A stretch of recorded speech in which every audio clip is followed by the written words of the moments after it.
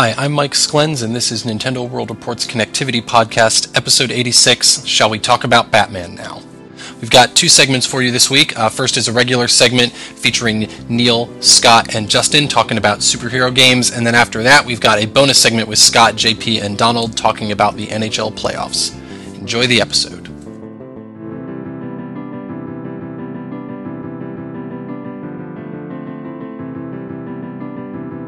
Hello everyone, and welcome to this segment of Connectivity. I'm Scott Thompson. Today we've got two people with me, Neal Ranahan. Hi. And new staffer who you heard on the show for the first time last week, Justin Baker. Hello. And we are going to be talking superhero games. I guess it probably doesn't have to be... It is that time of year, with That's Iron right. Man 3 and Man of Steel Superman. coming up. Yeah. I mean Man of Steel or Hope Man, or I don't know what his name is as of the most recent trailer. Yeah. So we're going to talk superhero games. I think it can be tied to any platform. I think we'll probably get some on here that aren't necessarily on Nintendo consoles, but that's okay. Neal, I just want to start with you because you've had one drum that you've been beating since we decided to have this segment. So why don't you open with what you view as the only good superhero game? Well, okay. One, we were talking about this before, and this is the best movie-based superhero game as far as I'm concerned. That's probably... There are other very good superhero games, but that is X-Men Origins Wolverine. But let it be known, not the Wii or DS version, but the Xbox 360 and PlayStation 3 version, or I believe it was called the Unchained edition or something like that. But I know that the origins of this game date back to just a regular Wolverine game that was being made by Raven Software, who's now just a Call of Duty house at this point. And they were making this mature rated Wolverine game that was basically like God of War. And then that crappy movie came out, which I think is more fun than people give it credit for. It's a piece of shit, but it's a fun piece of shit. Have you seen the trailer for the new one? Yeah, it's in Japan. Yeah, and it looks really bad.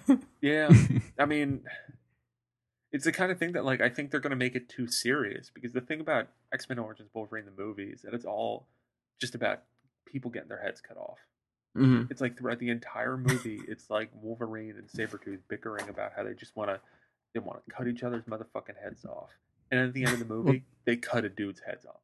It's great. Is it a great movie? No, but I enjoy it so much because it's just so stupid, and it builds on that stupidity. And that violence kind of carries to the game too, right? I mean, I haven't played it, but I've seen plenty of video footage. I mean, Wolverine's literally slicing people apart in the game, correct? The fucking movie was PG-13, but this shit is a hard R as far as the violence goes. I mean, it's God of War with Wolverine, which, if you think about it, it's perfect for the character, and that's really what it is that you get to be Wolverine in all his unadulterated glory. You get to slice motherfuckers up. There's one sequence where you attack a helicopter, then take a dude's body out of the helicopter and then hold it up to the blade of the helicopter. That's not even Wolverine. We're getting into full on psychopath territory. Well, I mean, what is Wolverine? What is Wolverine? He can get pretty rabid, but I don't see him holding someone into a helicopter blade. Keep in mind that he jumped 50 feet in the fucking air off a cliff onto the helicopter too. Pretty incredible. I mean, the game isn't totally flawless. You repeat a lot of basically it's the kind of thing where you fight a really cool boss, but then you'll get to later in the game and it'll just be hey, remember that boss? Guess what? You need to be 4 of them right now, and it's they're not even hard. It's just kind of a monotonous process. But that was a game in which I nearly got. I think the only thing I didn't do was beat the hard mode. I had 970 out of 1,000 gamer score for that game, which I'm not that big of an achievement whore, and that was just because I enjoyed the game. It had nothing to do with wanting to get to 1,000, or else I probably would have suffered through the hard mode. Not bad. But if you have an affinity for X-Men or Wolverine and you haven't played this game, I don't know what the hell you're doing. Unless you only have a Wii and DS, in which case maybe you do know what the hell you're doing, because those games, by all accounts, were total crap. I actually talked to someone from Activision about this game at a Skylanders event I went to. It was just like some like corporate guy, and he was just like, "Oh, what do you think of Skylanders and stuff like that?" And so I was like, "It's awesome." And he's like, "How old are you?" And I'm like, "I'm in my 20s." And then we got to talking about like he really enjoyed the Wolverine game. I'm like, "Oh, me too." I'm like, "Did you ever play the Wii version?" He's like, "No." I'm good, because the Wii version's terrible. Like, we didn't get a review copy for that game. That's like, it was the kind of thing like I really tried, and they were just like, "Nope, we don't have any." Yeah, that's not a very good sign. Yeah. Why don't you take this moment too, before I move on to our next good game that we want to talk about, to sort of maybe talk about Spider-Man 2 a little bit. In the email thread, you said right. pretty openly that Spider-Man 2 is shitty, which now I think I would probably agree with you. At the time, did you love Spider-Man 2? Oh, no. Actually, I guess not to hog this, but I'm just going to mention one of my other games that's on my little list, because it is related, would be the first Spider-Man game on PlayStation 1, which that is a game that assuredly it does not hold up. I can almost guarantee you that game does not hold up at all. I mean, it is a Spider-Man game where they openly make jokes about how you are slinging through, like, you're not attaching to anything. You're just going through the air. It's like level based, so it's pretty restrictive. But it was just fun, because it was the first Spider-Man game that I've ever played that like Spider-Man didn't control I can't even think, like a retarded panda or something, where he's like flying through the air and like you try to use a web slinging and then he just like kind of falls and you're like, well, this is sad. I had a Game Boy Spider-Man game that was abysmal that I think was actually made by Rare or something. I don't know. But I really liked that first Spider-Man game on PlayStation 1, and I played the movie game for Spider-Man the movie, which was also kind of fun, and in that same vein, and Spider-Man 2 opened it up to be open world, which at the time was mind-blowing, because all the Spider-Man games up to that point, and for the most part video games, were level-based. This was an open-world Spider-Man game, and, it was pretty cool. And then I think at some point I sold my copy of the game, but then when Spider-Man 3 came out, I was sold on the Wii version being good, and none of the versions of that game was any good. So I got Spider-Man 3, and there was some bonus where you got Spider-Man 2 for free when you bought Spider-Man 3. So I was like, oh, cool. I remember that game. That was a lot of fun. And then I played it, and that game is really bad now. It doesn't hold up at all. Because all you're doing is, like, occasionally fighting villains, swinging around New York City, and then, like, saving kids' balloons. Yeah. Like, that's the entire game. I would say that the later one, like Ultimate Spider-Man and Web of Shadows, do that open world Spider-Man way better. And that was the only remarkable thing about the game, was just like being able to explore New York City in its entirety and swinging from one side of the city to the other. Like you said, it was the open world stuff that made it exciting, which at this point that's been done so much that an old, like, 10-year-old game that's doing it is not going to be impressive whatsoever. Because other than that, it's just a bunch of shitty side quests and just beating up the same goons over and over in the middle of the street. You hear a lot of like the same like canned like dialogue and stuff, and it's bad.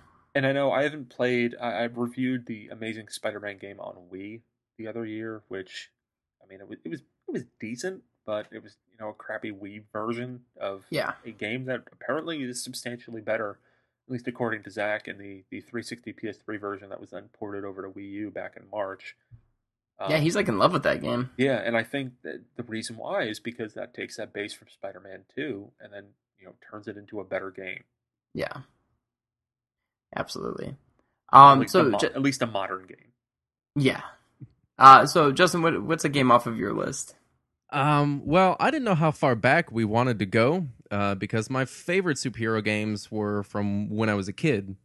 To continue the Spider-Man talk, the two that stuck out the most for me growing up were Maximum Carnage and Separation Anxiety. Those were on my list. Yes. I wanted to talk about those too. Yeah, and mine as well. It was really great because I have an older brother. He's about 4 years older than me, so there weren't a lot of games I could play with him because he was just amazing at them, and I was a little kid and thus terrible. But I remember these two games, we spent so many nights playing them together, and they're both phenomenal games. And I remember, it doesn't seem the popular opinion, but I remember liking Separation Anxiety way more than Maximum Carnage. Well, that was the sequel, right? Yeah. Right. Yeah, and I think it was one of those things where, like, I'm trying to think of a good debate, like maybe like Mega Man 2 and Mega Man 3. because Mega Man 2 it's a great game, but the thing is that like Mega Man 2 introduced all these concepts that then Mega Man 3 refined. Mm-hmm. But it's just that Mega Man Right. 2 was the one that did it first, so people hold it in higher regard. That's probably very true. I mean, I'm sure it's a lot more mechanically refined. If I remember correctly, a big thing for me was just they had a lot of different symbiotes in the game. Yeah. It wasn't just Venom and Carnage. I mean, they had the full gambit. I think they had a bunch of them. I can't really remember how many there were. But Shriek is the long-haired woman symbiote. I don't know. Yeah. It's wait, here's the list. I got it. Well, that was the whole like story behind the game, right? Because I think you could play as Carnage in the second one, could you? Or maybe I not. think so. You played as Venom. I know you played as Venom. I don't remember playing as Carnage. But the bosses were all the different symbiotes. Yeah. Right, the different symbiotes. Let's see. The symbiotes are Riot, Agony, Lasher, Scream, and Phage. I guess I how you think pronounce Scream that. was the one that I thought was Shriek. I think Yeah. Shriek. I don't know. I'm getting all my like weird characters with long hair that scream all mixed up. Obscure Spider-Man space villains. Yeah. But those two were really big for me. My brother was a huge Spider-Man fan growing up, so we always had all the Spider-Man games. I had the Sinister Six on NES. Oh, jeez. Which was garbage. I think that was maybe one that I never played, which is good. I mean, a lot of those early Spider-Man and X-Men games, save the ones that we're probably going to talk about, they're kind of all garbage. I remember that Wolverine game on NES. I wanted it so badly, and then I finally played it, and it was horrible. I also had speaking of good Super Nintendo brawlers, there was an Avengers game. What is it, Marvel Super War Nintendo. of the Gems? I don't remember what it's called. I still own the cartridge. It's put away because it doesn't work, and it's a game that I bought when I was little, and it worked for about a month, and then I never got rid of it because it was so amazing. But that I still have the cartridge. But that was it a Capcom? A really great one. I believe so.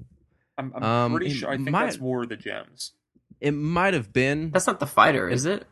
No, the fighters I don't think really happened. Or was that? There's a Marvel fighter that has like there's X-Men Age of Apocalypse, but that's X-Men. There's a Marvel one that has like gems in the title. It might have been later on. It might have been like PlayStation. No, yeah, you're thinking of a different one because War of the Gems was there was a Super Nintendo brawler that's actually all about Thanos, who's the big bad that's going to be in the movies. Right. Yeah, coming up next Avengers, hopefully. So those were, just to continue the Spider-Man talk, those were two really big ones for me. After that, it really just kind of divulges into fighters and Batman games. Yeah, that's probably the logical step. That's kind of where I went to. I will say I love those two games though that you mentioned. You've got like with a little advertisement in the front saying that Green Jelly did the soundtrack, as if that meant anything to us as kids. I didn't know who Green Jelly were, but I was like, okay, cool. And I remember, and obviously X-Men Arcade. Yeah. But, I was going to talk about that too. Children of the Atom or whatever? Or no, never mind. Yeah, X-Men Arcade is fun. Yeah, with the crazy like 6-person cart with Dazzler, just period. Like what? Or not cart, but it was pretty amazing. I saw one of those at this place, Indiana Beach, which is like a shitty amusement park here in Indiana. But in their like little arcade, they had the X-Men arcade game with 6 players. Man, it was amazing. I vividly remember someplace that I went on vacation, I think probably in North Carolina or South Carolina, that had a 6-player X-Men arcade machine. And I tried to convince my family to play with me, and no one did, so I just played it by myself. Did you guys ever? And was like, "I'll be in here. You guys can go out to the beach." Did you guys ever download it again on like XBLA or PSN? I have it on PSN. The demo, but once again, tricking people to play it with me. Like, I mean, I think it holds up better than like the Simpsons game. It does, by far, but it's still a beat 'em up, and they're kind of one note. Yeah, once you're not paying money to go around, it kind of loses its luster. Right. But I got it on PSN, and it's still just huge fights over who gets to be Colossus every time. Yeah. So it's not really, that's unfortunate. But those brawlers, I mean, all of them, Simpsons, the Turtles arcade game, and they just kind of fall apart when you remove that threat of like losing and running out of credits.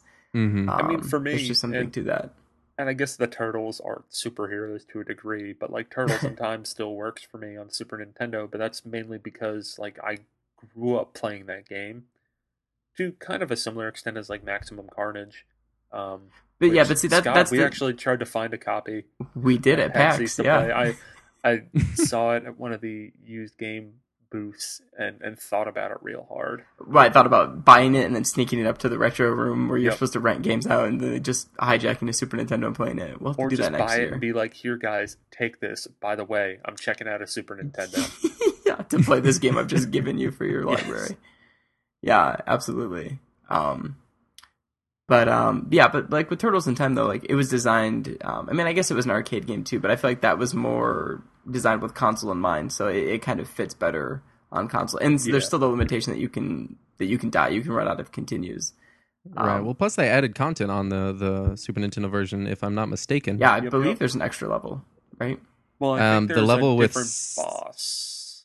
Is that what? Well, it I is? thought Slash was not in the arcade version, and he's he was not. added.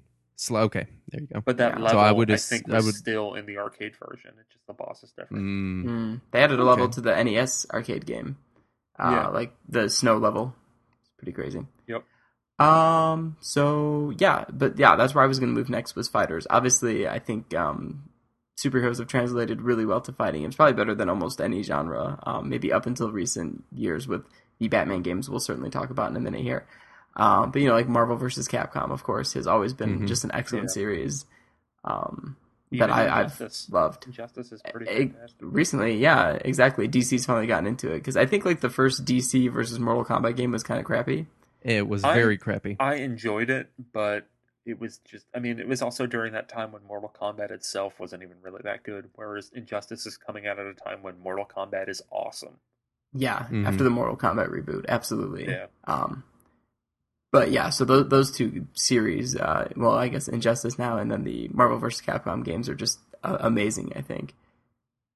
I do remember some kind of crappy, I think it was X-Men fighting games. I think it was Activision put out a whole bunch of them on like PlayStation, and there was a GameCube one that I believe I got for $1 at a Circuit City in like 2004. It was like, the weird thing is that it was like 6 months after the game came out. It was just like some weird glitch that I read about online, and then I went and got the game for $1. Well, that's weird. Yep.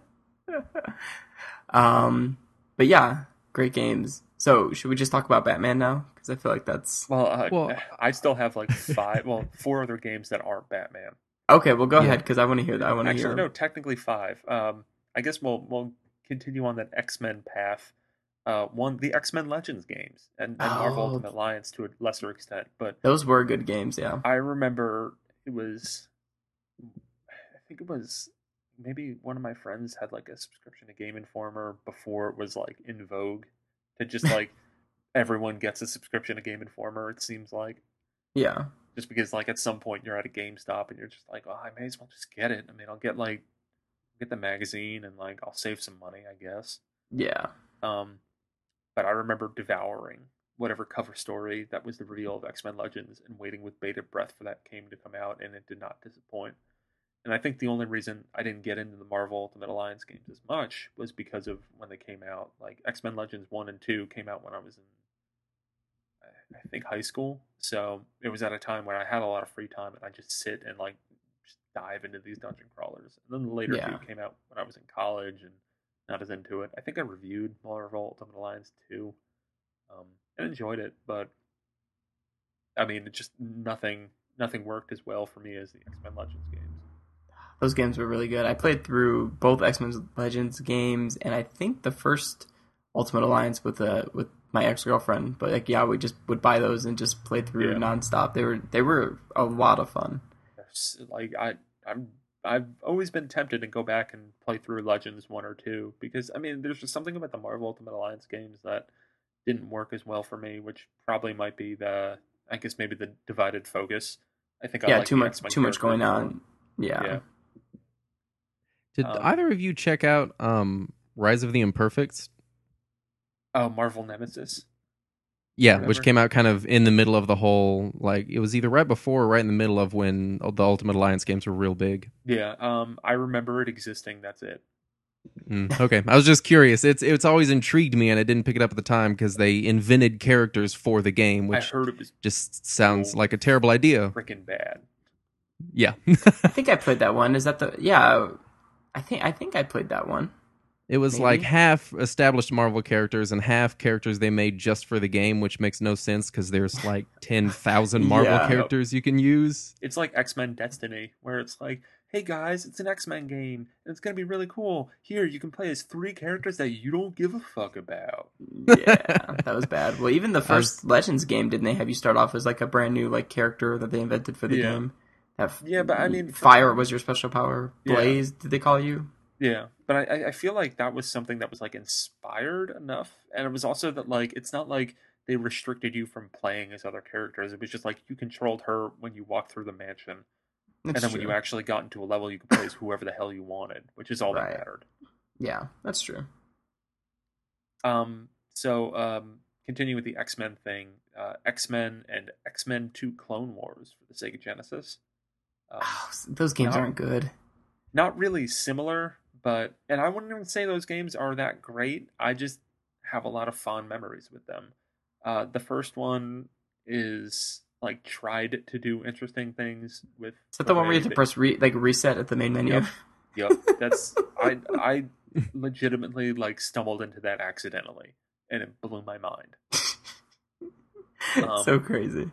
But it's just like the way that game works is that they just restrict your mutant ability so much to the point where it's kind of ridiculous. Like I do enjoy that game, mainly because I think when my brother and I got a Sega Genesis, it was like one of the 3 games that we had. Yeah.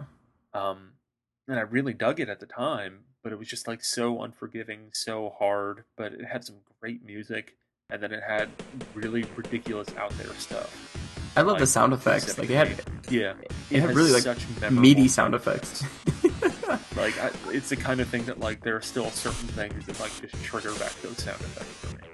Yeah, maybe I'll have to find like a gameplay clip and like just put the audio in at some point here because it really did have like great. It just sounded great, and even like the Sauron noise. Yeah. Like I'm playing it in my head. I could not verbalize it at all. So I don't find if Scott or Mike or whoever's editing fails you all, go Google this game and check out the sound effects. It's really great. Now that's the one where Wolverine he couldn't use the claws all the time, right? Like it would drained your special meter to use your claws. Because that makes sense. Yeah, because I think you play as you can choose between Cyclops, Gambit, and Nightcrawler. Yeah. So you've got like the dork and then the 3 characters that everyone loved. If they had Colossus playable, it would have been incredible. Yeah. Yeah, I had the second one. That was one of my only Genesis games, except for like Golden Axe and Columns. And Columns I remember being so frustrated. I was like, "It's a game about superheroes, and you're going to make it so I can't use their superpowers." Well, man, you would have hated the first Genesis one because the Clone Wars gave you so much more ability to do stuff. It did, yeah. Really? Because even then, it felt limited. I mean, it's always interesting when they make superhero games. It's like you kind of, to make it a good superhero game and for you to be a superhero and not just a guy that sometimes does cool things, you really need pretty unlimited access to your powers. Otherwise, it just feels cheap. Well, look at every Superman game ever, especially... right. What is it? I mean, not even Superman 64, because that one's just renownedly bad. And it's made by a terrible company. EA put out the one for Superman Returns that ended up coming out like a year after the movie. But that was made by Tiburon, that the house that Madden built, and I guess EA Sports built. And I was actually talking to Peter Ong, who is the dude who runs, or I guess he co-runs something like that, Dream Rift, the guys who made Epic Mickey Power of Illusion, Henry Hatsworth, Monster Tale, all that jazz. But he was at Tiburon, and he went there when they were starting development on Superman Returns because he was interested into how, a sports studio was going to make a superhero game. And then the whole story that goes with that is that he realized how much of a clusterfuck the development of that game was going on. And then him and, I'm probably going to mess up the name, I think it's the dude who went and worked on Little Inferno and Kyle Gray, I think. Maybe I'm getting the name wrong. I think it's Kyle something with a G. But they were working at Tiburon, and they just would go into work and work on Henry Hatsworth off in the corner because it was a big enough company where they could just kind of hide out and work on that game. and then eventually they presented it, and they were like, "This is like done," and they're like, "Okay, we'll put it out." That's how Henry Hatsworth got made. But back to superhero games. I mean, that Superman Returns game is just it tried to do something where you're protecting the city as opposed to dealing with Superman's health. So your health bar was the city. Oh, that's right. But it was just like, it had such potential, but it was just such a, it failed. It failed so hard. Yeah. All right, I'll rattle off my last non-Batman game. Okay. Incredible Hulk Ultimate Destruction. Yeah, that was good.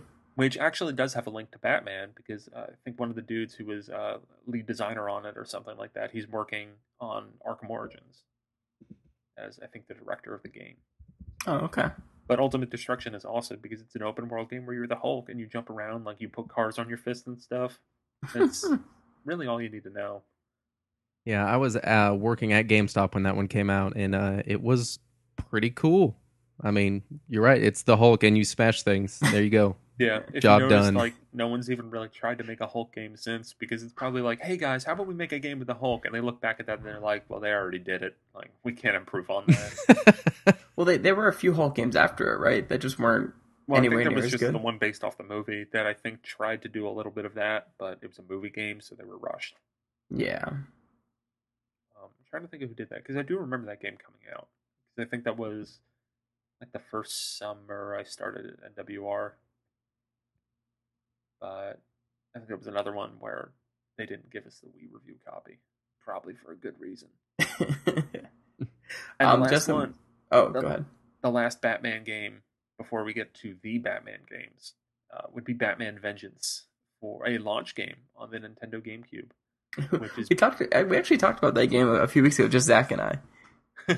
When we were just doing a segment together. I can't remember why it came up, but it actually had like awesome like clips like from the animated series, right? Yeah. Well, they weren't from the animated series, but they were in that style, right? Yeah, and the same voice cast and everything. Yeah.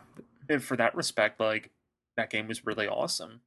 It's got some really weird mechanics, and it's kind of janky, but Yeah. it's also a game that came out in 2001. Which, I mean, not that it completely absolves it, but it explains why it's like that.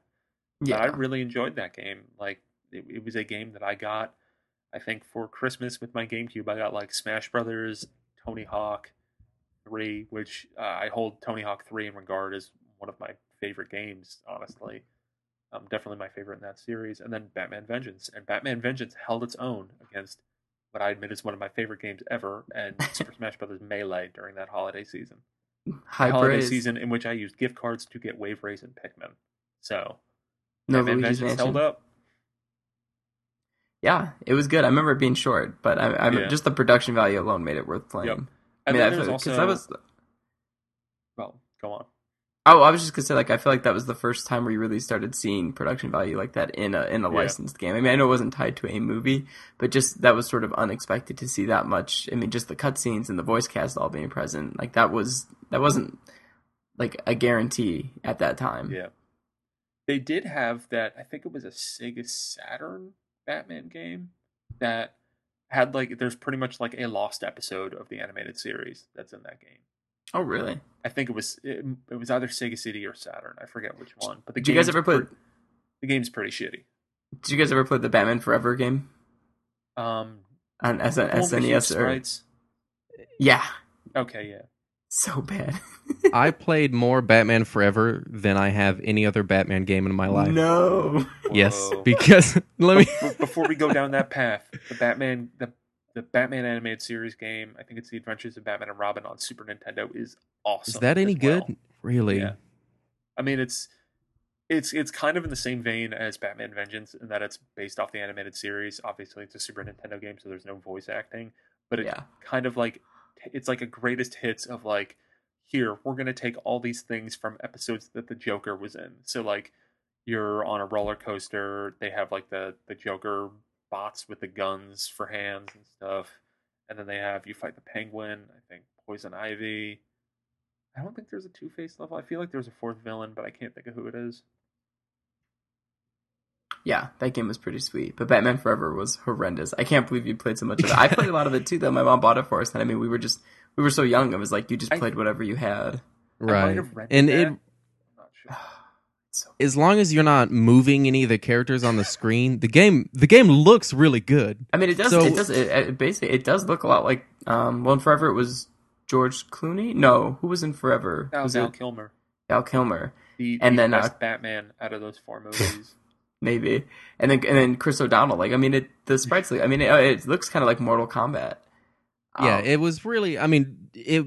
I remember we would spend. We'd sit down on the weekend, say, "Hey, what game do we want to play? Well, let's play Batman Forever all weekend and see if we can get past the second level." Yep. Not because it's hard, but because it's just so horrible. The controls, because you have to like use your like grappling hook to get from level to level, like up and down, or like drop down a floor. But the controls were so difficult. Like just getting the grappling hook to work was like an achievement in itself, let alone winning actual like fights with enemies. Yeah, selecting it in your inventory was a fight to begin with. I mean, it was one of those games. It's right up there with Milon's Secret Castle as not a good game that I have poured way too many hours into. I mean, to this date, I've played both the Arkham games. I've still played more Forever than I have either of those. Oh my gosh. Yeah, me and my brother, Easily. same thing. I mean, it was a game we had, it was co-op, and you just didn't realize that it was the game's fault that you couldn't do these things. You just kind of thought you weren't doing it right. Exactly. I did have a very unfortunate moment, because there's also another crappy Batman game, surprise, surprise, from that era,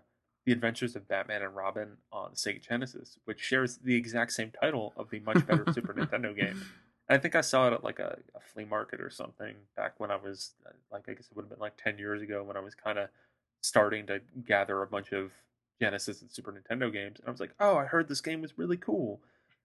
And then I got the Genesis version. I came home and I'm like, what the hell is everyone talking about? This game's terrible. Yeah. But anyway, Justin, how about another good game from your list? I think you still have a few more. Let's see. I am down to Injustice and Batman NES. Oh, Batman NES is good. That is. I think that is my favorite Batman game. I've never played Batman NES. Oh, you should. No. Do you like Ninja Gaiden? Yeah. Then you will love Batman NES. I should finally play it. It's one of those games that, like, it's like if I ever find it cheap, I would probably get it and then play it, but I've never really found it. It's one of those things, like, I mean, when I found it, it was like $3. I mean, it's not expensive when you do find it, but it is oddly rare, I guess, just because people scoop it up because it's Batman. Yep. There was also the sequel, Return of the Joker on NES, I believe is what it's called. And that game, it's not that great. It's really brutally difficult, but it's got really, really awesome art for an NES game. Yeah, I never played that one, but the first Batman is really great. Yeah, the first Batman, I just recently did a playthrough for a podcast, and it's still just a great game. It's based off the movie, right? Technically, it's one of those things where they have these kind of crappy cutscenes, and when you see those, you can tell it's based off the 1990 movie. Yeah. But the rest of the time, it really has nothing to do with it. Right, because it's an NES game about a movie, so of course it's never like actual scenes from the movie. I mean, play the Back to the Future games. Yeah, it feels like a straight up ripoff. Yeah. So yeah, Batman Arkham Asylum and Batman Arkham City, I guess, are the two we haven't talked about yet. I think both amazing. Do you guys have a favorite out of the pair? I don't know if I can pick a favorite. I like them both equally, I think. I started Asylum and was like, well, this is cool, but and put it down. And then I got City, played all the way through it, thought, wow, that was really good, and then put it down. They're to me, they're both really solid games, and they're a lot of fun. They don't seem to have hooked me the way they have so many other people, though. Mm-hmm. Yeah, for me, it was with both games. It was kind of like start game, ignore life, finish game. Yeah, I mean, I definitely, for sure. I played straight through it. You know, it was a marathon, but it just, I didn't want to go back and get all the Riddler trophies all the, Oh yeah, I don't mess with any of that stuff. Yeah, I was like, this is no Batman NES. As I would see them, but I wasn't obsessive about it. No, a lot of them are just so difficult. I didn't really have the time to invest in that, but just the core game, spread across both. I just really love the combat, Asylum, especially. I mean, Asylum was, I guess.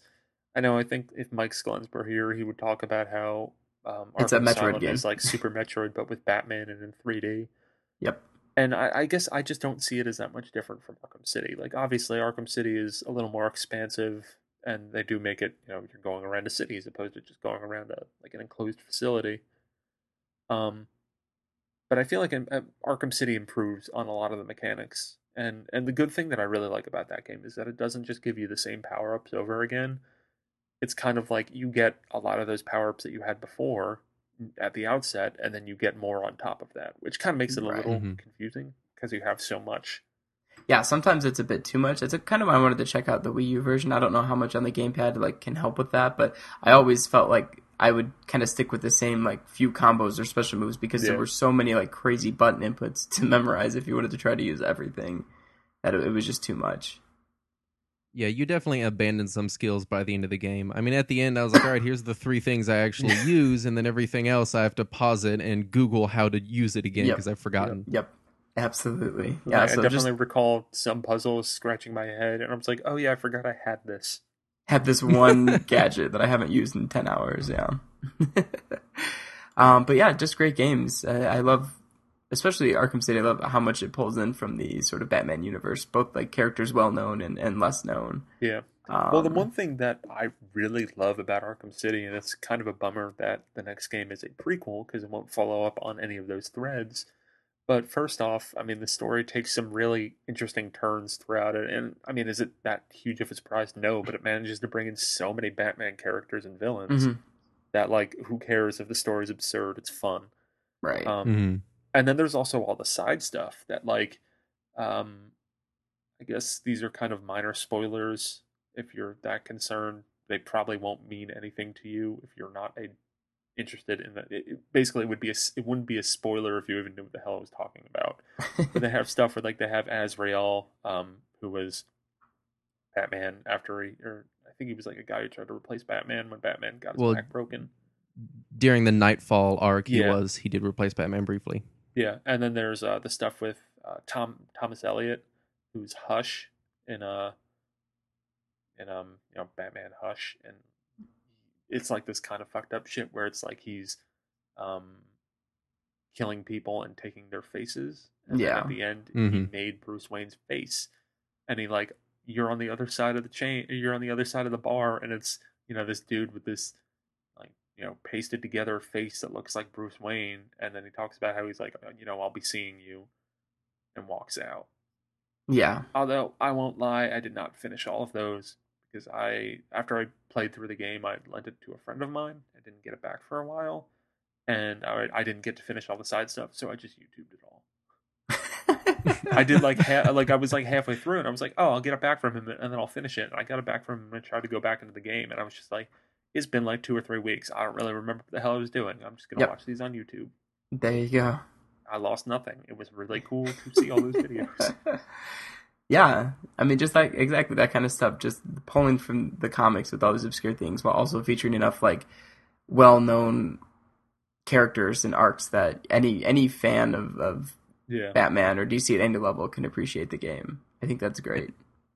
And plus, Mark Hamill. I mean, come on, it's Mark Hamill. Yeah, absolutely. Sucks, man. He's not going to be back for any other games. I was gonna say he said that's his last one, right? Yeah. Well, if you played through Arkham City, then you know that it is. Yeah, it doesn't matter anyway because the next game's a freaking prequel. So yeah, that's true. Maybe that's why they did it.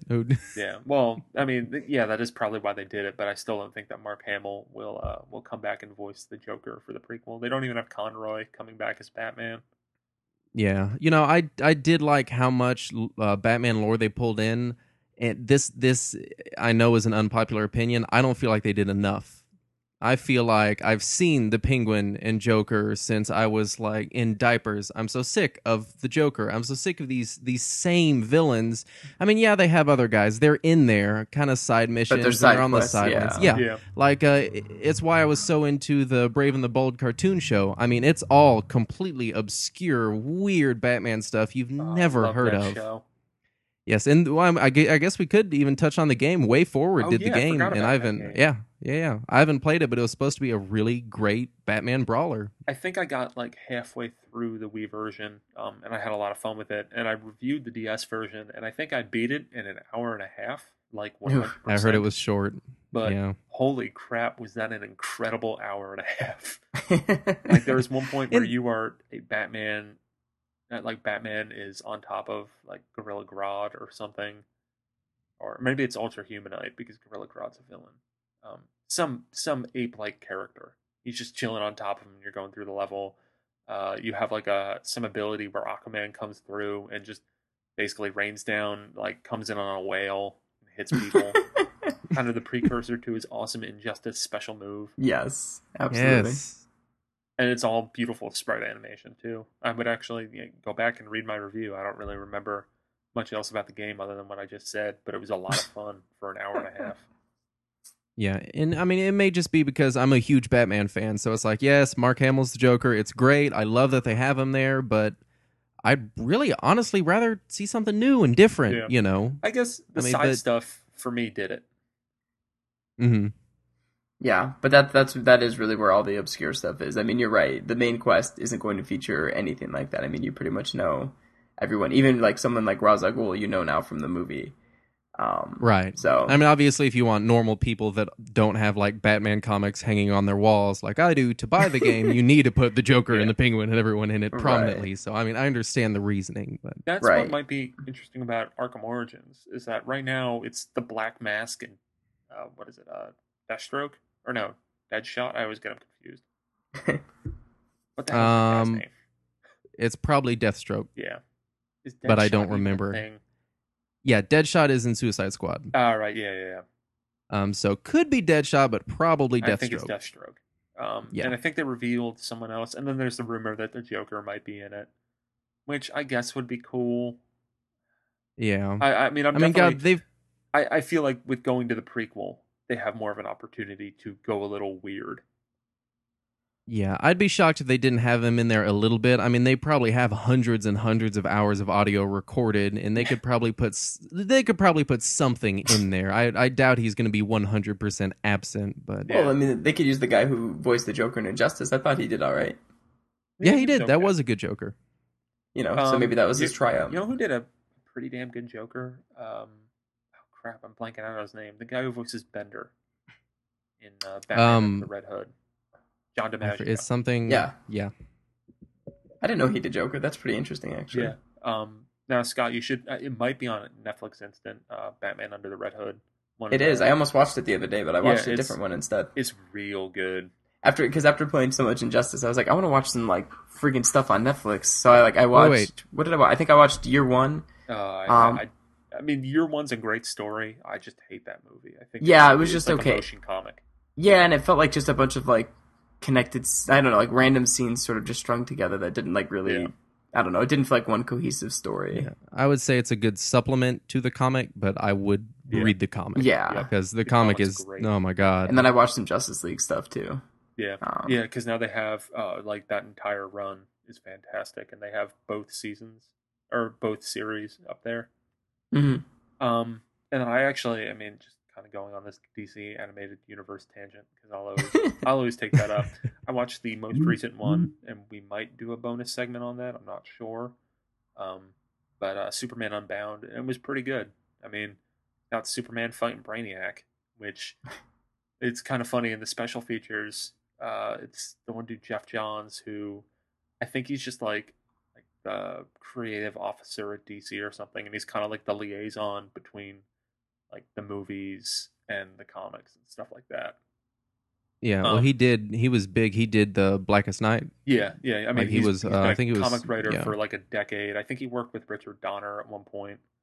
Mm-hmm.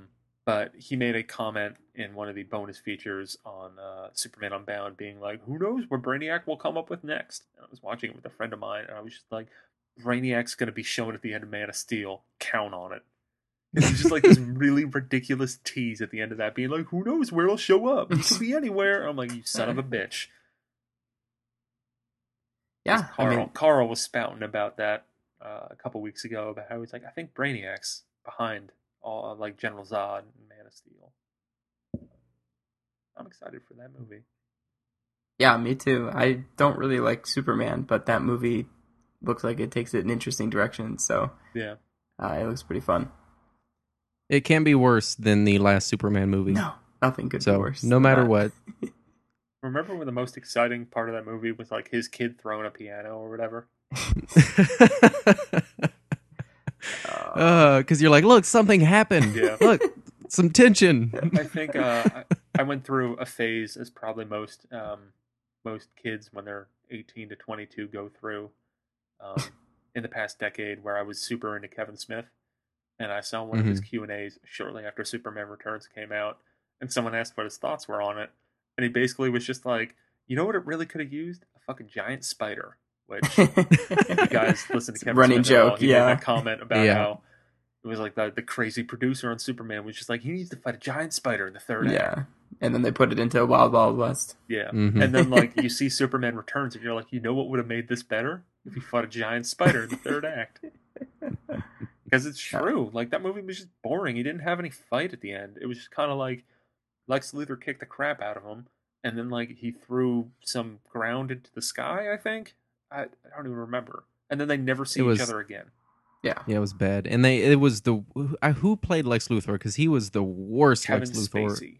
Yeah. Ugh. Yes. Oh my god. Who thought that would be a good idea? Yeah. Gene Hackman. Oh, there you go. He was like, you know who we need for Lex Luthor? Kevin Spacey. Yeah. You guys ever see K-Pax? There you go. Yeah. You know who we need for Lex Luthor? Clancy Brown. Because that is the voice of Lex Luthor. I do love how if you watch all those animated shows, you can't really tell if he's black or white, because they just leave it ambiguous throughout like the entire show. Where like in one episode he'll be slightly darker colored, and in another one he's super white. Well, I think that brings us to the end of this segment. Yeah, I think so. I think we've said all we have to say about superhero video games. Yeah, plain justice. Yes. Yeah, I mean, there's Everyone. that Deadpool game coming out for not Wii U. I don't know. I mean, the Deadpool game looks interesting, but I don't know. A lot of breaking the fourth wall, of course, and heard people say it's funny. I don't know. Yeah, I think they had a gameplay trailer recently, and I haven't seen it. Maybe I'll watch that after we're done this. Well, it's High Moon, isn't it? I mean, they did some really awesome Transformers games. Yeah, I played like a demo of one of those games, and it seemed fun. Yeah, War for Cybertron was their first one. I played through that, and it was a phenomenal Transformers game. Yeah. I just want Beast Wars. I don't like Transformers. I like Beast Wars. I want a good I Beast thought Wars I liked game. Beast Wars till I went back and tried to rewatch it. Turns out I don't like Beast Wars. It's still got to be better than going back and watching the Transformers show. The 1986 Transformers movie, the animated film, still is great. Well, yeah, I mean that's it's classic. amazing. Yeah. I remember Like, seeing the first Transformers movie, and I mean the first Transformers movie really wasn't that bad. I like the one with the beef in it. Yeah. Like, that one really wasn't that bad. And after that, I was like, guys, let's watch the 86 one. I haven't seen that in forever. And then at the end of that movie, I'm like, that was way fucking better than that movie I saw. Just that soundtrack, man. Stan Bush. Yeah. Come on. Come on. You got the touch, man. No way. I'll still say the episode where Dinobot quotes Shakespeare the entire time is better than anything. I think that is pretty good. But That rescues they do Beast have Wars. Weird Al Yeah, Dare to Be Stupid. Yep. Weird Al track. That's true. I God, love that movie. That movie's awesome. brilliant, just like touchstone of the 80s. I mean, it's like everything you want. And then Eric Idle voiced like the stupid robot or whatever. Yeah, and Leonard Nimoy, Orson Welles. I mean, Orson come Welles, on. like the last role he was in before he died.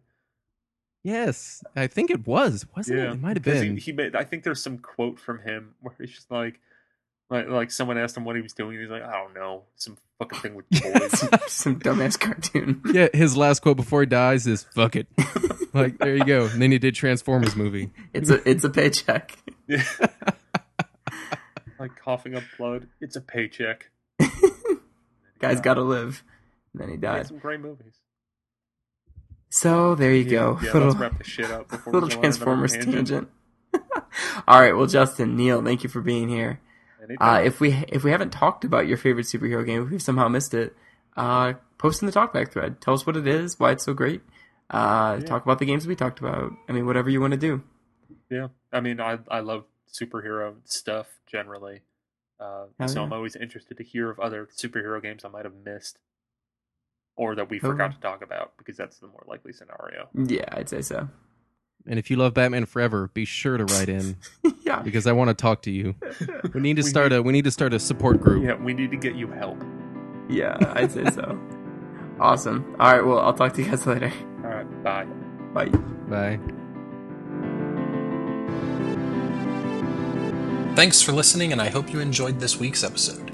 Don't forget to send your listener mail questions to connectivity@nintendoworldreport.com, and please rate and review the show on iTunes. Now we've got a bonus segment for you about the NHL Playoffs.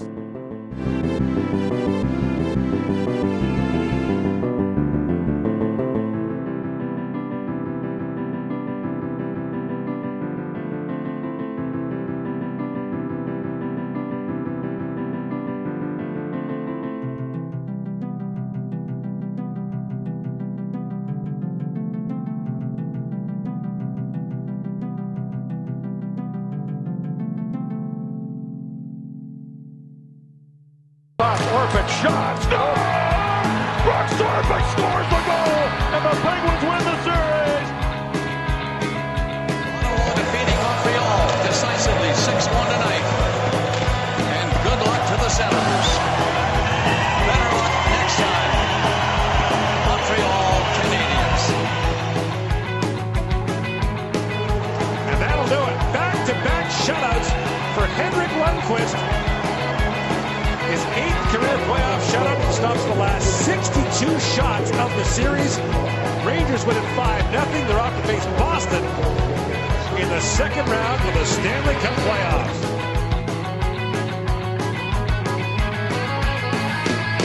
Again, it never got all the way through. Marchand with it. Hands it off. First one, shot. Rebound chance in front. Taking the set. Puck up free. Score! From Drake Bergeron, who tied the game and won it in overtime.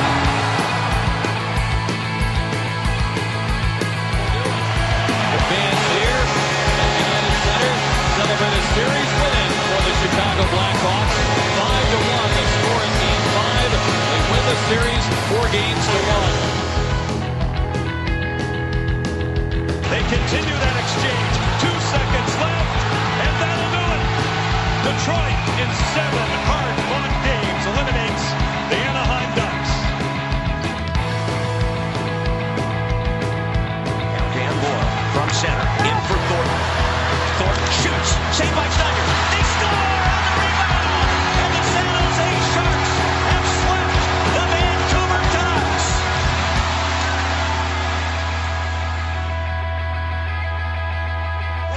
Omi's in control. A long dump out. Played at center. It took 6 grueling games. The defending Stanley Cup champions advance.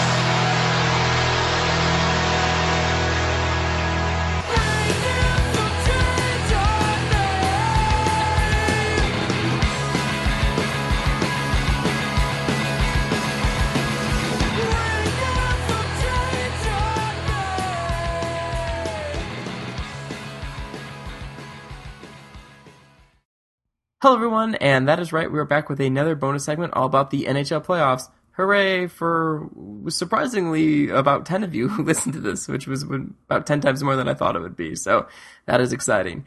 Once again, I'm with Donald Terrio. It takes about 3 days to recover from being kicked in the groin and having your heart ripped out simultaneously. Yeah, that sounds about right. And then JP Corcoran. As someone who's had to deal with Flyers goaltending, I know the feeling. I would imagine so. So yeah, we're going to revisit now our predictions from the first round, talk about some of the more exciting series, especially involving one of our favorite teams here. And then we will look forward to the next 4 series, which as we're recording this, I think each has a game underway. LA and San Jose are playing right now, but we don't know the outcome of that. So each series has played a game to this point. I've got NHL.com open right here, so right now... Right. Rangers Boston is in overtime 2-2. Oh, that's right. We might get a live update. Stop recording this and go watch them. We will get a live update from JP when that game finishes, which will not be live for you because by then you will know the outcome, but it'll be live for us. Yeah, don't pay attention to hockey and learn about the outcome of that game from me. Yeah. If you needed to learn the outcome of that game from JP now, like 2 days later, my guess is you aren't listening to this segment because you aren't a hockey fan. So let's get right into it. I figure we'll just go through each series in the same order we talked about it last week. I've got what actually happened, and I've got our predictions here, so we can see how wrong we mostly were. But not with this one. The first series we talked about last time was Pittsburgh versus the Islanders. And as we all predicted, Pittsburgh won. But I think it was a little bit maybe scarier for Pittsburgh fans than we thought it might be. Fleury showed up in his full playoff form. Yeah, how about that? That was pretty amazing. I think especially, let's see, it must have been game 4 where he just completely fell apart. I think the final score was like 6-3. And I mean, that final goal where he's like laying on the ice halfway in his net, like with his paddle like sort of down on the ice, not really, and then sort of just directed the puck into his own net. That was something special. I remember before the season started, and there were people who questioned Pittsburgh signing Thomas Vokoun to be their backup goaltender. Like, it doesn't seem stupid now, does it? No, not at all. Yeah, Pittsburgh pretty much won that series in spite of Fleury, not because of Fleury. Yeah, absolutely. I mean, it takes something special to make Nabokov look good in that series, because Evgeny Nabokov was absolutely terrible as well, but not the worst goalie by far. That was just, I mean, it was funny how much it echoed the Flyers and Penguins from last season. Except, and I know not quite to that extent, but yeah, it had undertones of it for sure. Right. And if go ahead. It didn't have as much fighting, unfortunately, but yeah. Well, that's true. I guess I mean in terms of just outrageous goalie performances in the worst ways possible. Not as many dozen goals either. That's true. That series was incredible last year, but this one was almost up there. And if Pittsburgh hadn't signed Vokoun and didn't have that to fall back on, I mean, who knows what happened? That was money well spent. I mean, I think the Pittsburgh GM was up for the award. I forget which the award is for GM, but he was up for it, and I think you look at what he's done, like Vokoun and everything else he's done over the course of the season, he's a strong candidate for it. Yeah, the executive of the year, and yeah, definitely. I mean, he's got some tough competition, certainly, but signing Vokoun might be the difference between them making the finals and going out to the Islanders in the first round. Yeah, unbelievable. Well, that not to series mention was all the something. moves they made during the season. Yeah. I mean, I hate the Penguins, but they're doing it right. Yeah, and like we talked about last time, Iginla and Morrow and everything. I mean, that was good, smart moves. But Vokoun obviously now looks like the best decision of all. Seeing how Fleury played, and now everyone's saying, well, are they going to buy Fleury out in the after the season before the next season starts? I don't know, but obviously he's got something going on. And now Vokoun just started the past 2 games. Now it'll be, I guess, 3 games. He finished the series against the Islanders, and he played the first game against the Senators, which we'll talk about in a minute. But not good for Fleury there at all. So but we all predicted Pittsburgh to win. We didn't really pick a number of games that they would win in, but we knew that would end up Pittsburgh's way, and it did. As you'll go on to find out over the course of this segment, I was wrong about a lot of these things. But this is like one I really wanted to be wrong about. Yeah. I for sure. I mean, there's something kind of special. I mean, obviously I didn't want it to happen with the Hawks, but there's something kind of special watching the first seed get knocked out by an 8 seed, especially when everyone's so high on. I mean, everyone just loves Pittsburgh, and has been predicting them for a while to be contending for the cup. And so there's always something kind of special about watching a team like that fall apart. Correct you there. On the little point that everyone loves Pittsburgh. I was going to say, by everyone, do you mean the league office? I was going to say, office, media, league that kind office, of stuff. NBC. Obviously not fans. But yeah. Well, and we'll talk about NBC and NHL conspiracies in a little bit with another team that got bounced in the first round. A little bit of whining going on. But the next series then to talk about was Ottawa and Montreal, which we all had wrong. We believed it would be Montreal in about 7 games, I think was the consensus. We believed it would be long and drawn out. And that was not the case. Ottawa won it in, 5 or 6? 5, yeah. I mean, that was... I don't think anyone saw that coming. That was crazy. Apparently, Eric Carlson's deer antler spray paid enough dividends that they were able to survive, the big... They're just firing on all cylinders right now. Ottawa is playing, like, everybody on that team is playing the best they've played all season right now. Yeah. Which is, if you can pull that together in the playoffs, I mean, they lost to Pittsburgh in the first game, but I would watch them.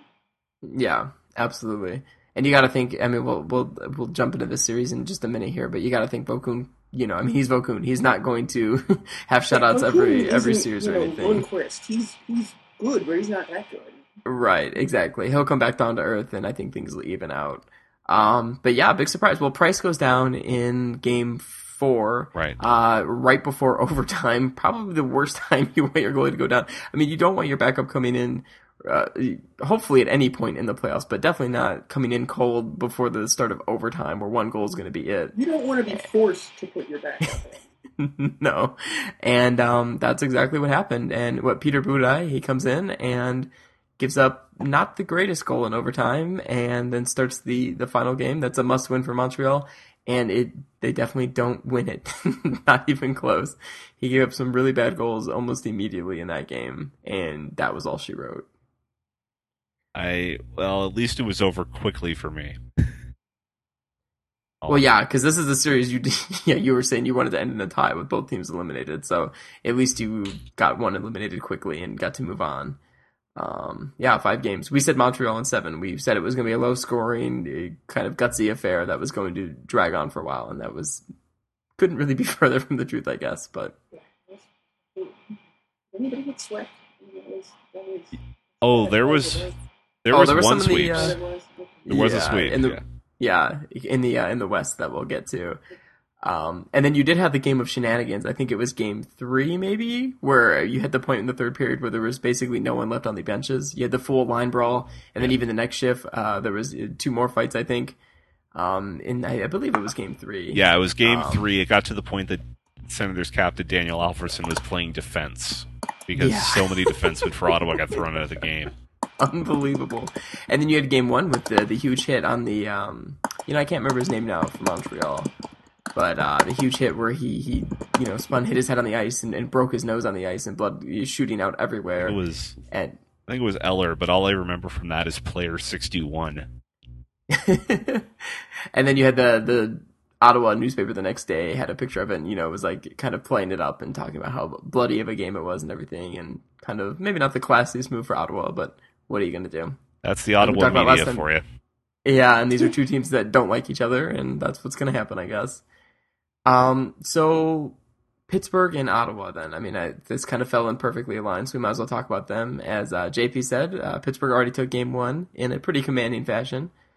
And, I don't know, but I like we said, I think Vokoun comes down, back to earth, and I think Ottawa wins. I think Ottawa will win the series, actually. I do. Really? They were able to sign Vokoun as a backup. A guy like that can have a run, but if you're counting on him to make a deep run into the playoffs, I mean, you're going to be holding your breath at Pittsburgh right now. Yeah. Well, as long as it's not Fleury, I think Pittsburgh will be fine. I mean, Ottawa is getting a lot of the players that they had injured back.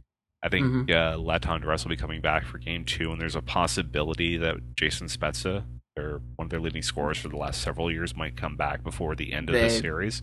Yeah. They've been talking about that. They've been decimated by injuries all season, so they're getting healthy at the right time if they can put it together.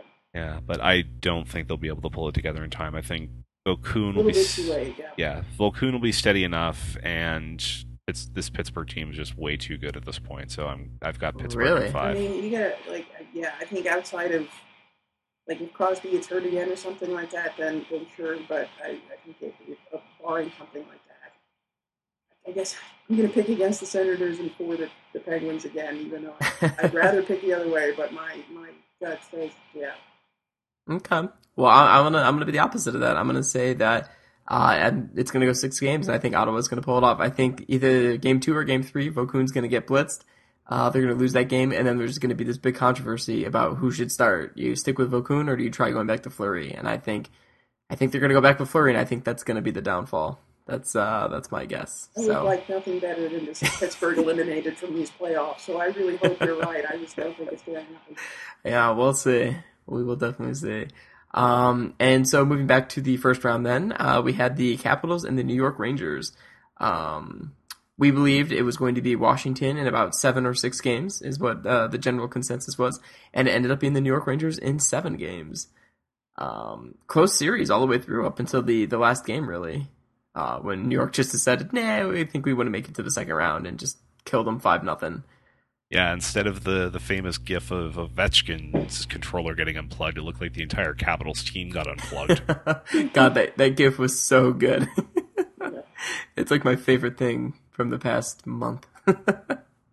But yeah, and Ovechkin had a really bad series. He scored a goal in the first game, and then that was it. Nothing for the rest of the series. I think maybe an assist, but not much.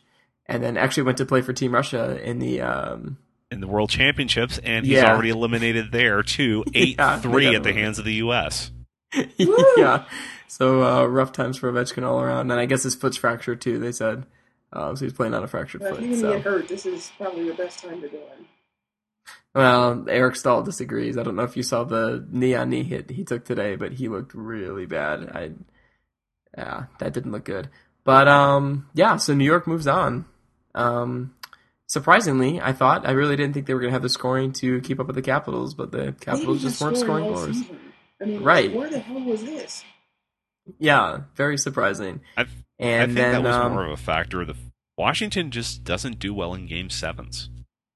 I should have historically no. Yeah, I probably should have realized that before. Teams like that. And then we had this series, Boston and Toronto. God, this. I mean, it hurts, but you got to admit that. I mean, this was just a hell of a series. I mean, unbelievable. Oh, it was. I think it was my favorite to watch. It was my favorite to watch of the ones I've managed to watch. It had to be. I mean, just because of how close and competitive it was. It was a series. I mean, it's everything you gotta love about playoff hockey, unless you're a Leafs fan. I mean, it's lead changes, comebacks, overtime. It was an amazing series. Yeah, no, I totally agree. I mean, you get Boston runs away to a 3-1 series lead. You think, okay, that's pretty much going to be it. Toronto battles and keeps the series alive, goes all the way to 7. A 4-1 lead halfway through the third period, and just can't hold on to it. It just slips away. Someone did the math on this. I think he writes for an Edmonton Oilers blog. He worked it out that sort of game happens once every 4,800 years or so. I mean, it's like too perfect. It's too perfectly scripted. It's like, going in to bring us back to the Flyers a little bit. Back the year the Flyers, the Flyers lost to Scott's Blackhawks in the Stanley Cup. The year they played Boston and came back from down 3-0. They came back from down 3-0, and then in Game 7 they were down 3 goals to none. I mean, it's just too perfect. It's like how does it actually happen that way? Right. It's like perfect for a Hollywood script. It just doesn't even make sense. Or an exhibit picture, which I'll post in the talkback thread for this. Okay, perfect. Donald, I mean, what was your impressions? I mean, watching this series, I kind of listening back to the podcast. You didn't really give Toronto much hope. Although in the end, you did pick Toronto. You said Toronto in 6, but I think you just picked that because they were your favorite. As you were talking about the series, you kind of really didn't have much faith in them. It sounded like it seems like they did better than you expected them to. If you told me at the start of the series that Toronto would go to 7 with Boston in Game 7 would be in overtime, I would have been happy with that, honestly. Yeah. I admit that I picked Toronto in that because it was strictly a homer pick. Yeah. I wanted them to win, but just looking at the past history, that they were able to at least get it to 7 was enough. And because Toronto was I think the worst puck possession team in the league all year, and the fact they actually made the playoffs in some circles was viewed as a miracle. Yeah, but that, and I mean, Kessel had actually a good series. I mean, I think he was a little quiet in the first few games, but the last half of that series, he was actually very good. Kessel had in Boston too. Yeah, he had 3. I think he had 3 or 4 goals in the series, and the thing I was afraid of is that Tyler Seguin would go off, and he only had 1 assist. Of course, that was on the no goals. Winner, yep. Game 7. Yeah. Unfortunately, but no goals. Yeah, so it was sort of the reverse there of what you kind of expected out of those two guys. So that was good to see. And I mean, it was just exciting. But like you said, ahead of time, 7 games, losing overtime, you would have been happy with. But then watching it play out and losing the way they lost is just because when you get up 4-1 with late in the third with 10 minutes left in the third. I mean, I had the TSN playoff comebacks page up, ready to refresh it at the final buzzer, in case just to see Toronto. You jinxed it for him. I mean, it's your fault, right? Yeah, I know that now. And I mean, that building was quiet. I mean, and the team, even Boston, like on the bench, I mean, they just seemed content to lose that game. But and we then, had Claude Julien fired. yeah. If Toronto had completed the comeback, there is no doubt in my mind that he would be unemployed right now. But Yeah, I mean, even on the bench, he wasn't animated, he wasn't angry. Like he looked like he was prepared for that loss as well. And then the goals started coming in, and it was just unbelievable. To score 2 goals within like 30 seconds with your goalie pulled. that is very rare. That happens maybe once or twice a year. That you Right. see the pull the goalie with down 2 goals actually work. Right. But Toronto just never it never defended the points well, and all those shots that went in off Reimer. You can see it watching the game. It's just Toronto is like playing not to lose. Yeah, and Which, I mean, I get almost up 4-1, it's game 7, 10 minutes to go. It doesn't I can sound see like a that. bad plan. It seems like it's an okay plan, but once you give up a couple of goals, it's like, okay, you got to turn it back on, and they just couldn't. yeah. I don't know if they were tired or what. I kind of heard that the benches kind of shortened a little bit near the end of that game. They were only giving certain guys shifts. Donald, you'd be able to speak to that more than I'd be able to. Well, the team, Boston. Well, Boston's was way worse just because they'd lost 2 defensemen already in that game. I think Chara played 35 minutes, yeah, even with the overtime. But Toronto was, they were running 3 lines and 4 defensemen for most of the third period. But I mean, JP, you're a Browns fan. You know what happens when you go into a prevent defense in football. The only thing that prevents is winning. That's the thing. I was going to bring up the Browns. It's like, I know how you are. I know what it is. I know being a fan of a team that's consistently terrible. I understand that. But I mean, it seems like there's stuff to build off of, right? I mean, are you excited about the future? Or do you feel like this was a fluke season and next year they're not even going to be in the playoffs again? I think this series really showed why they had the free Jake Gardner campaign on Twitter. He proving that he is one of their best defensemen. So hopefully next season Toronto they'll play their best lineup more consistently, and hopefully this playoff experience is a lot like what Boston even had the year they blew a 3-0 lead and a 3-0 lead, choked while they choked. It was a fun year, wasn't it, Scott? Worked out well for both of us. A little better for me, maybe, Just but a bit, yeah. But and then maybe you guys will have Luongo too. You know what? I think we're fine with Reimer as long as he works on his rebound control. Reimer's been all right from what I've seen. I haven't watched many Leafs games, but he looked all right in the postseason. I don't think you guys lost any games because of Reimer. Yeah, and even Roberto Luongo is saying Reimer should be the goalie for Canada when they go to the Olympics next year. Yeah. But I've always, like I said on Twitter, as soon as that last goal went in, there's a lot of similarities between being a Leafs fan and a Nintendo fan, and that was the Wii U launch for the Leafs. Yeah, and I don't know if I said something, but I meant to say something tying that into the Browns. I mean, it's just watching it. You're watching it implode, and you're like, how is this happening? See, I think a better analogy would be that's not the Wii U launch. That's like the December following the Wii U launch, because you've got all this hype. There's actually good stuff initially. Things look great, and then you just cruise into emptiness for the next 4 months. The Wii U launch was great. The launch itself, if you isolate that, it was great. It's more like the Wii U February. Yeah, exactly. It was the next 4 months. I was going to say March actually, because you had Lego City, which was Game 5, and you had Monster Hunter, which is Game 6, and then we only sold 35,000 Wii U's this month. That is Game 7 overtime. Yeah, that's a good comparison. Yeah, I'm into it. I could probably get 600 or 700 words out of that comparison, honestly. Matter of fact, I'll send it to one of you when I work on it at work tomorrow, and maybe it'll be on the site. Who knows? Yeah, it'll be a blog post we'll put up there. It'll be your thesis. So then now we have Boston against New York. And that first game's going on right now, like we talked about. JP, have you given us an update? Is it still? It is still going on. 7 minutes left in overtime, still tied 2-2. God, yeah, I'm going to turn this game on after this if it goes double overtime. You got to love those double and triple overtimes. Yeah. Everyone's exhausted. Always good stuff. So, yeah, what do we think? I mean, me personally, I got to lean Boston. I think New York was kind of lucky to make it in.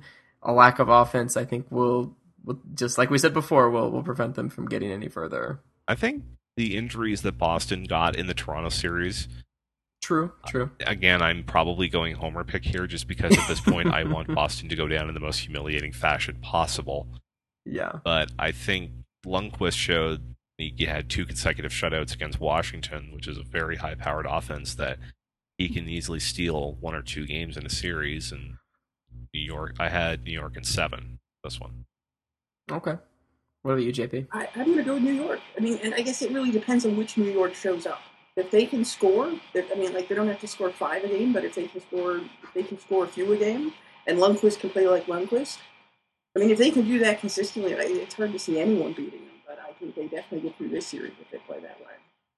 Okay, so we got a little division. I like this this segment where we got different picks, which we didn't really have last time. Although, actually, I forgot to mention it. Both JP and I did pick Boston in 7 last time for Boston and Toronto, right. so Isn't we did have that one I was right about that? Oh, and breaking news: Boston just took Game 1. Brad Marchand got the overtime winner, and I'm now throwing something. So my prediction is There's already a reason they play 7 games. looking more correct. Yep, not over yet. We'll see what happens. So let's move over to the Western Conference now. The first matchup was the Chicago Blackhawks, the Minnesota Wild.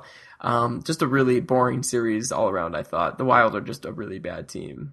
I don't know how much of this series you guys watched, but it was besides game 1 and 3, which the Hawks actually lost game 3 in overtime. Like, those were the only exciting games. Other than that, it was just the Wild just didn't even look like they should be in the playoffs, which they barely made it in. So I guess that's fitting. They barely made it in.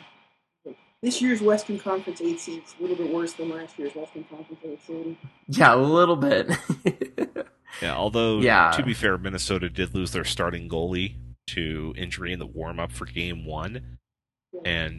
And when you have a replacement goalie who, although he didn't play very much because he was recovering from MS, with how that goes, and the fact that he was able to at least keep it close and pretty much stood on his head for most of Game 3. Yeah, he played pretty well, actually, in Game 1 especially, and played pretty well throughout the whole series. And then in Game 4 was the first time he got pulled. I think he let in 3 goals, so they pulled him and brought out their third-string goalie, their AHLer. Oh, actually, in the third game, my mistake, fourth game, he got hurt. Jonathan Taves fell on him driving to the net, and it looked like he kind of hurt his leg a little bit. And he finished the first period, and then he didn't return for the rest of the game. That's what it was. So then we had their third-string guy come in, and he didn't do too well. And then they had Harding start the 5th game, played a little bit, let in 3 goals, looked visibly still hurt. So they went to the AHL guy again, and that was pretty much it. So Minnesota's a talented team, and they got if they can navigate the salary cap, they got a future. This won't be their last year, but this definitely was not their year. No, definitely not. But you're right. A lot of offensive talent that just now need to get some defense, and really they're setting goalie as long as Backstrom's fine, which we found out after the series was over. He had a sports hernia injury and actually had surgery for it. Ooh. So he was in bad shape, and I don't know if you guys saw the video. I mean, he was just warming up, just kind of slid side to side to block a shot in the warm-ups, and you could tell right away things weren't right. He kind of crouched over and needed to be helped off the ice, and that was it. That was a shock turning on that game and getting the updated news that he wasn't starting. So that's true. A little bad luck for Minnesota. I think he's a little bit of a difference maker. He's a very good goalie. But he wasn't there, and I guess that's how things go. So He'll be back. Yep, absolutely. So then we had Anaheim and Detroit, which kind of a surprising series, I thought. All of us picked Anaheim, although I think we did pick it to go 6 or 7 games, so we had the number of games sort of right, but it turned out to be Detroit. I don't know how much of the series you guys watched, but kind of shocking to me. And Detroit actually came back. They were down 3-2 in the series and won the final 2 games to win the whole thing. Losing Abelkader for a couple games, that didn't seem to hurt them all that much, actually. Detroit has so many veteran players. I thought Lidstrom would be their death knell, but still have Datsuk and Zetterberg, and sometimes that's all really you need. They have veterans, they have leadership, they've been here before. This is a team that can play like that. Yeah, absolutely. Whereas Anaheim hasn't been in the playoffs in a handful of years. A lot of young kids on the team, and just didn't come together for them for whatever reason. I mean, got all the way to 7 games and just kind of fell apart in the 7th game. Just really wasn't even close. I think Detroit won 3-1 or 4-1, and that was pretty much it. Although I think one of Anaheim's better players I think he was playing on a torn ACL for the whole for the series. So that will Francois Beauchemin. So that'll really limit your mobility. Yeah, a little bit. Yeah. Because it's the cup, dude. Trademark.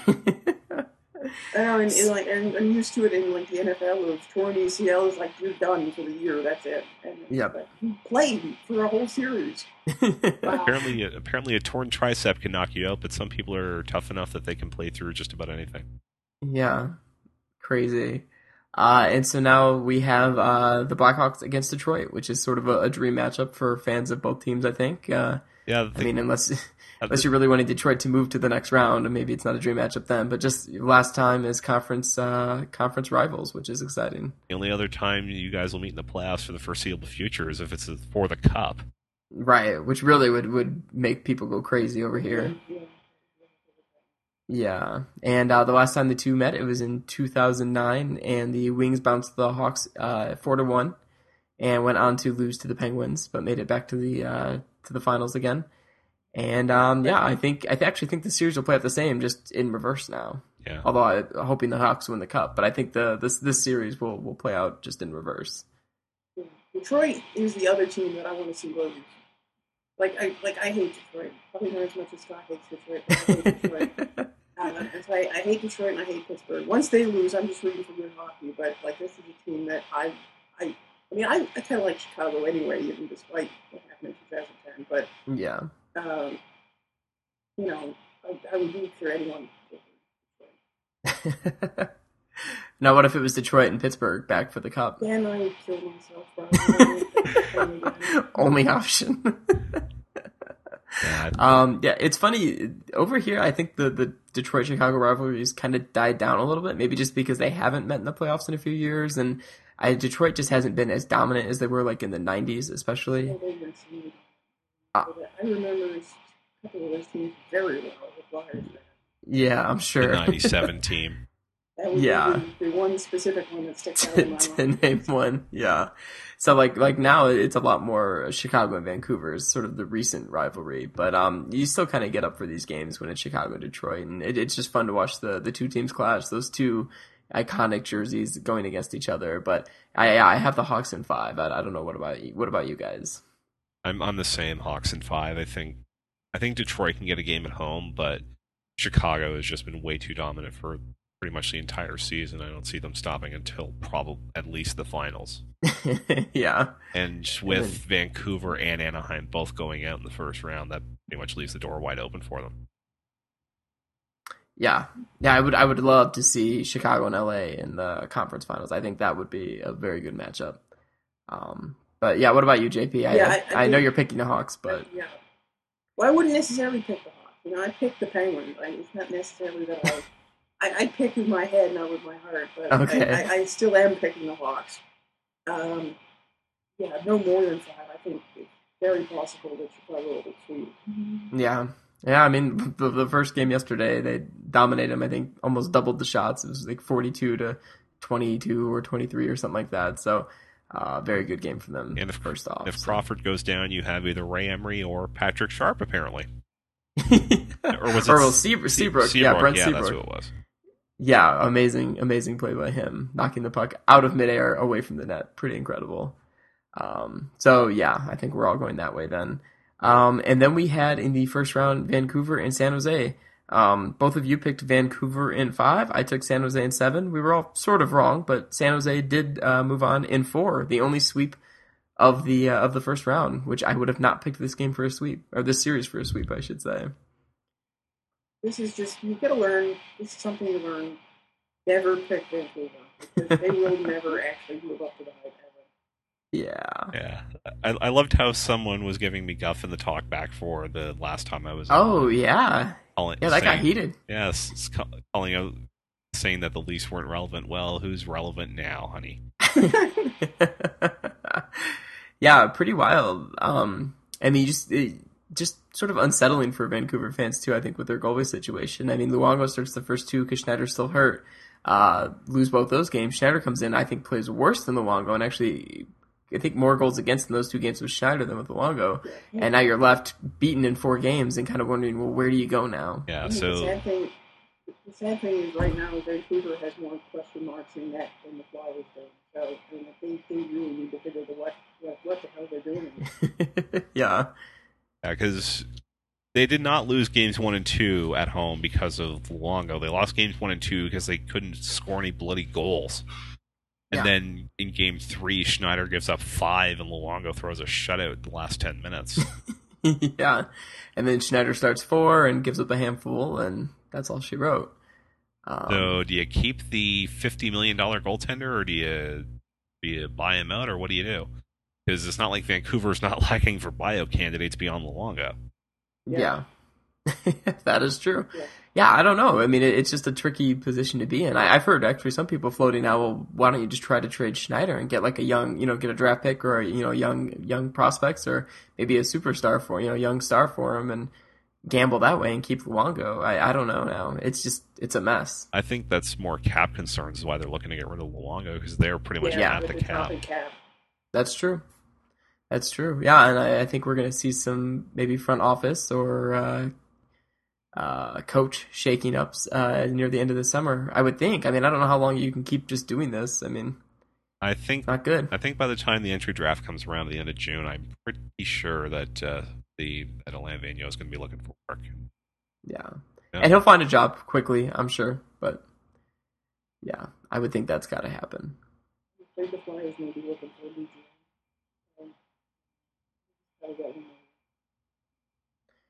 Yeah, I don't know. This year was weird for the Flyers. I don't know who you blame. Just a lack of defense, really. I mean, I don't know how much you put on the GM. I think Snyder's going to give him one more year. We'll see how it goes. Yeah. So we had San Jose in 4. Surprisingly, I think we were all talking about playoff windows closing, and we all had picked San Jose's window to be much closer to closing, if you will, than Vancouver. But it turned out not to be the case. I will. Still open just a little bit. Yes, well, it is correct. Well, no offense to Mr. Lindemann, but I'm not sure they're going to get out of the second round. But more on that later.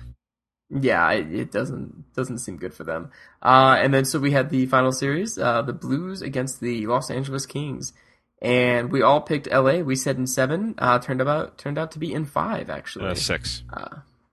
No, it was 5, wasn't it? Was it? Oh, you're right. It was 6. Right. Blues won the first 2 games, and then Kings won the next 4. Yeah. Is that what it was? Okay. I was thinking they won the first 1 and then Kings took the next 4. You're right. Yeah. So that's right. Yeah, they lost the first 2 games in St. Louis and then went back to LA and then won the next 4 straight. That's right. Yeah.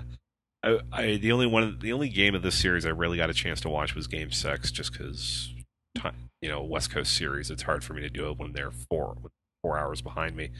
But yeah. I couldn't see them coming back after giving up a goal with 0.2 of a second left on the clock in Game 6. And put that one in. That was amazing. Yeah, end of the second period, I believe. Yeah, or? End of the second period. And Penner lets one go, and get the puck on the net. Good things happen. In this case, 0.2 of a second left, and Kings take the lead. And experienced enough to know how to shut it down. I think they scored pretty early into the third period too, if I'm not mistaken. Within the first minute or 2 of the third period, I think they even put another one on them, and I think that was it. But yeah, pretty crazy, but not surprising. I don't think for LA to come out, just maybe not to come out as dominantly as they did in those last 4 games. Especially, quick look shaky in those first 2 games. Yeah. Really bad play on that first overtime. First overtime. There's one of those goals in every playoffs. I remember. I'm trying to remember who it was for San Jose who had one sneak through on a Dan Boyle own goal a couple years ago. Oh, yeah. That was Nabokov. It was against the Colorado Avalanche. The game had shot 0-0 going into overtime, and Dan Boyle goes to throw the puck around the boards and throws it straight at Nabokov, and it just slips in. Amazing. Yeah, that was special. But yeah, so LA progresses as we all picked they would. Seems like they're coming into form now as the Cup winner. I heard a kind of an interesting stat that if LA, Chicago, Boston, and who else am I looking? Oh, and Pittsburgh all progress, then it's going to be the last 4 Cup winners. Yeah. Against each other to move on to the Cup final, which is pretty wild. It's entirely possible. I would think so.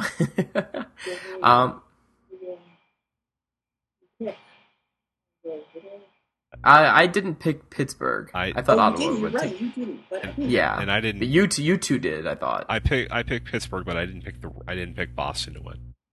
Oh, right. Because your oh heart yeah, said then I no. didn't either. So. But yeah. So now we have LA and San Jose. Kind of a fun battle of the West Coast there. I don't know. It's probably not as heated as the Ottawa and Montreal series was up in Canada. I don't think there's as many Californian hockey They're fans. not quite as diehard about it in No. California as they are in Ontario, but NorCal versus SoCal isn't much of a hockey rivalry. It's more of a baseball rivalry. Yeah, exactly. yeah. But still pretty exciting. I'm sure, like, I don't know, newspapers and things are very excited because now they don't have to send their beat reporters very far, just like the Chicago and Detroit Yeah, series. Chicago, Detroit, LA, San Jose. Very close, Boston, yeah. New York are pretty close. I mean, Yeah. not much distance in these series. Well, Exactly, yeah. yeah. Although the difference between San Jose and LA, that's like the difference between Toronto and where I am. I guess that's true. We like to California's think. a big place. Yeah, that's true. I mean, I've drove from San Francisco to LA before, and it was about 7-8 hours, maybe. And Okay, so 7 San or 8. Jose is maybe like an hour off of that, maybe. Yeah. So Outside of Kings and Ducks, it would have been hard to do much better. yeah. So I'm going LA in this. I think that's the way we're all sort of leaning. Yeah. If I'm not mistaken. And not just because they're up 1-0 and winning 1-0 right now. Or are they already winning the game? This second game too. End of the first, they're up 1-0. Yeah. I've got LA in 7. I think it'll be a tight series most of the way, but in the end, I think LA, being the defending champs, be the man. You got to beat the man, and I'm not confident that San Jose can beat the man 4 times in 7 games.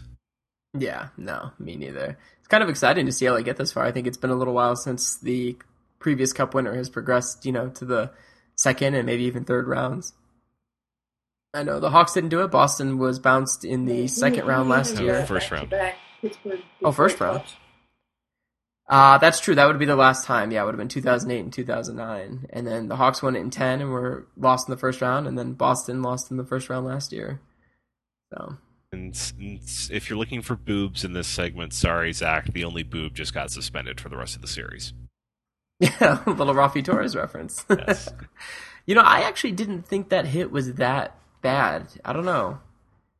I only saw it like once quickly, but it didn't look that bad. I mean, the hit against Hossa I thought was a million times worse, which obviously they deemed it was. I mean, he was suspended nearly 25 games, but I don't know. Well, and this is kind of a weird suspension too. I can't remember the last time I've heard suspending sort of an X amount of games. That it just depends how the series plays out. Yeah, because he's suspended for the balance of the series. I think it's more of a reputation hit than anything because, let's face it, this is Rafi Torres we're talking about.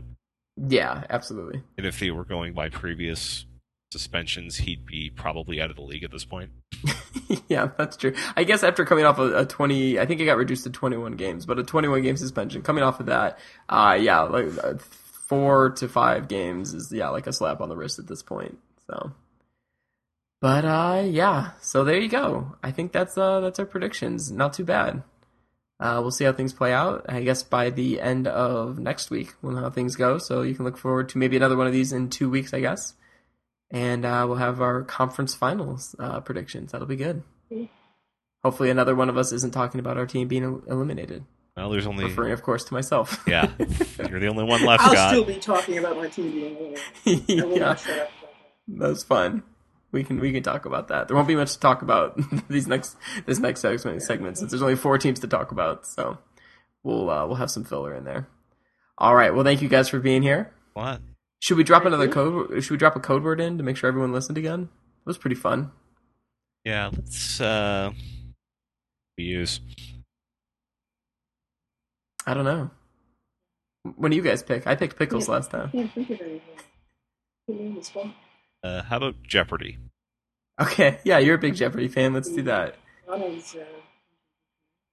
That's in his wheelhouse. Okay, so if you listen to this point, type Jeopardy into the talkback thread. And I'll just take a moment here. If you like hearing me talk about things that aren't hockey, you can grab me on Nintendo Free Radio. It's at nintendofreeradio.podbean.com or in the talkback. And in a couple of weeks, we'll actually be having JP on the show. Yes.